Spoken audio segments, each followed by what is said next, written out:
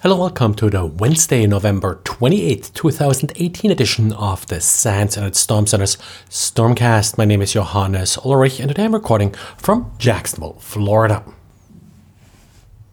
Xavier today is taking a look at an obfuscated bash script that a reader found on a compromised QNAP storage device.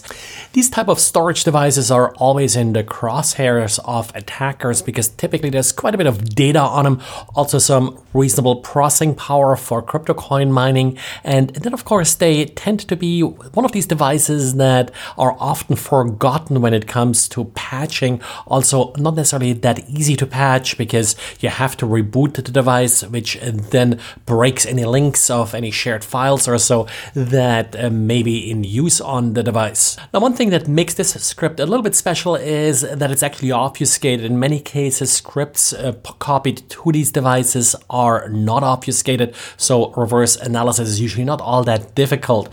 Now, in the end, what this particular script is doing is pretty standard. It's setting up backdoors. It's also setting up a backdoor admin account and then does some brute forcing. Not 100% clear how this particular script ended up on the device, as in what vulnerability was used to copy it, but often it's just as simple as SSH password or a vulnerability in one of the many web applications that are typically running on these devices.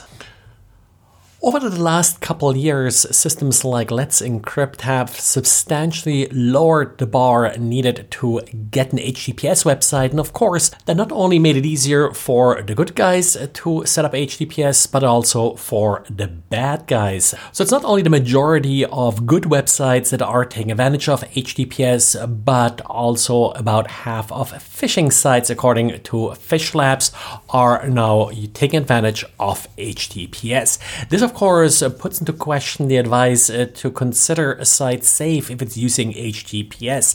The only thing HTTPS does is it encrypts the content and it does authenticate that you are connecting to the correct domain, but it doesn't protect you from typos, it doesn't protect you from phishing, so you still have to be careful which sites you visit. Now, extended validation certificates were supposed to address this a little bit, but according to some, they actually sort of made it worse, even though there is still a substantial, at least money hurdle in obtaining an extended validation certificate. And talking about legacy protocols, looks like FTP, file transfer protocol support, is going to disappear from popular browsers. Both Chrome and Firefox indicated that they may remove support for FTP in future versions. FTP, of course, used to be a very popular protocol in order to download large files, but has been almost entirely replaced by HTTP now. A lot of Linux distributions no longer offer mirrors via FTP, but only HTTP. Also, most notable kernel.org, the maintainers of the Linux kernels, no longer offer an FTP server. According to statistics collected by Chrome, over 7 days, only 0.1 to 0.2% of users actually use FTP URLs, and of course it's very possible that they could have accomplished the same thing without FTP. So if you're still using FTP servers, if you're still operating FTP servers, you may want to think about how you will decommission them and how you may move the content over to HTTP if you don't already offer that as an option. And the California wildfires apparently are being used in some somewhat targeted email scams. Not sure if I would quite qualify them as business email compromise scams, but essentially what's happening here is that these emails appear to come from the CEO of a company and they're asking to issue Google gift cards in order to support clients that are stuck in these wildfires. In the particular email published here by Gary, the attacker asked for 4 times $500 in gift cards.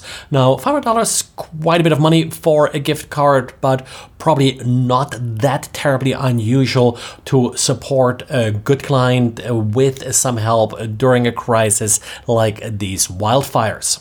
We haven't haven't seen anything widespread like this, and this particular event looks more targeted given that it came or tried to impersonate the CEO of the company.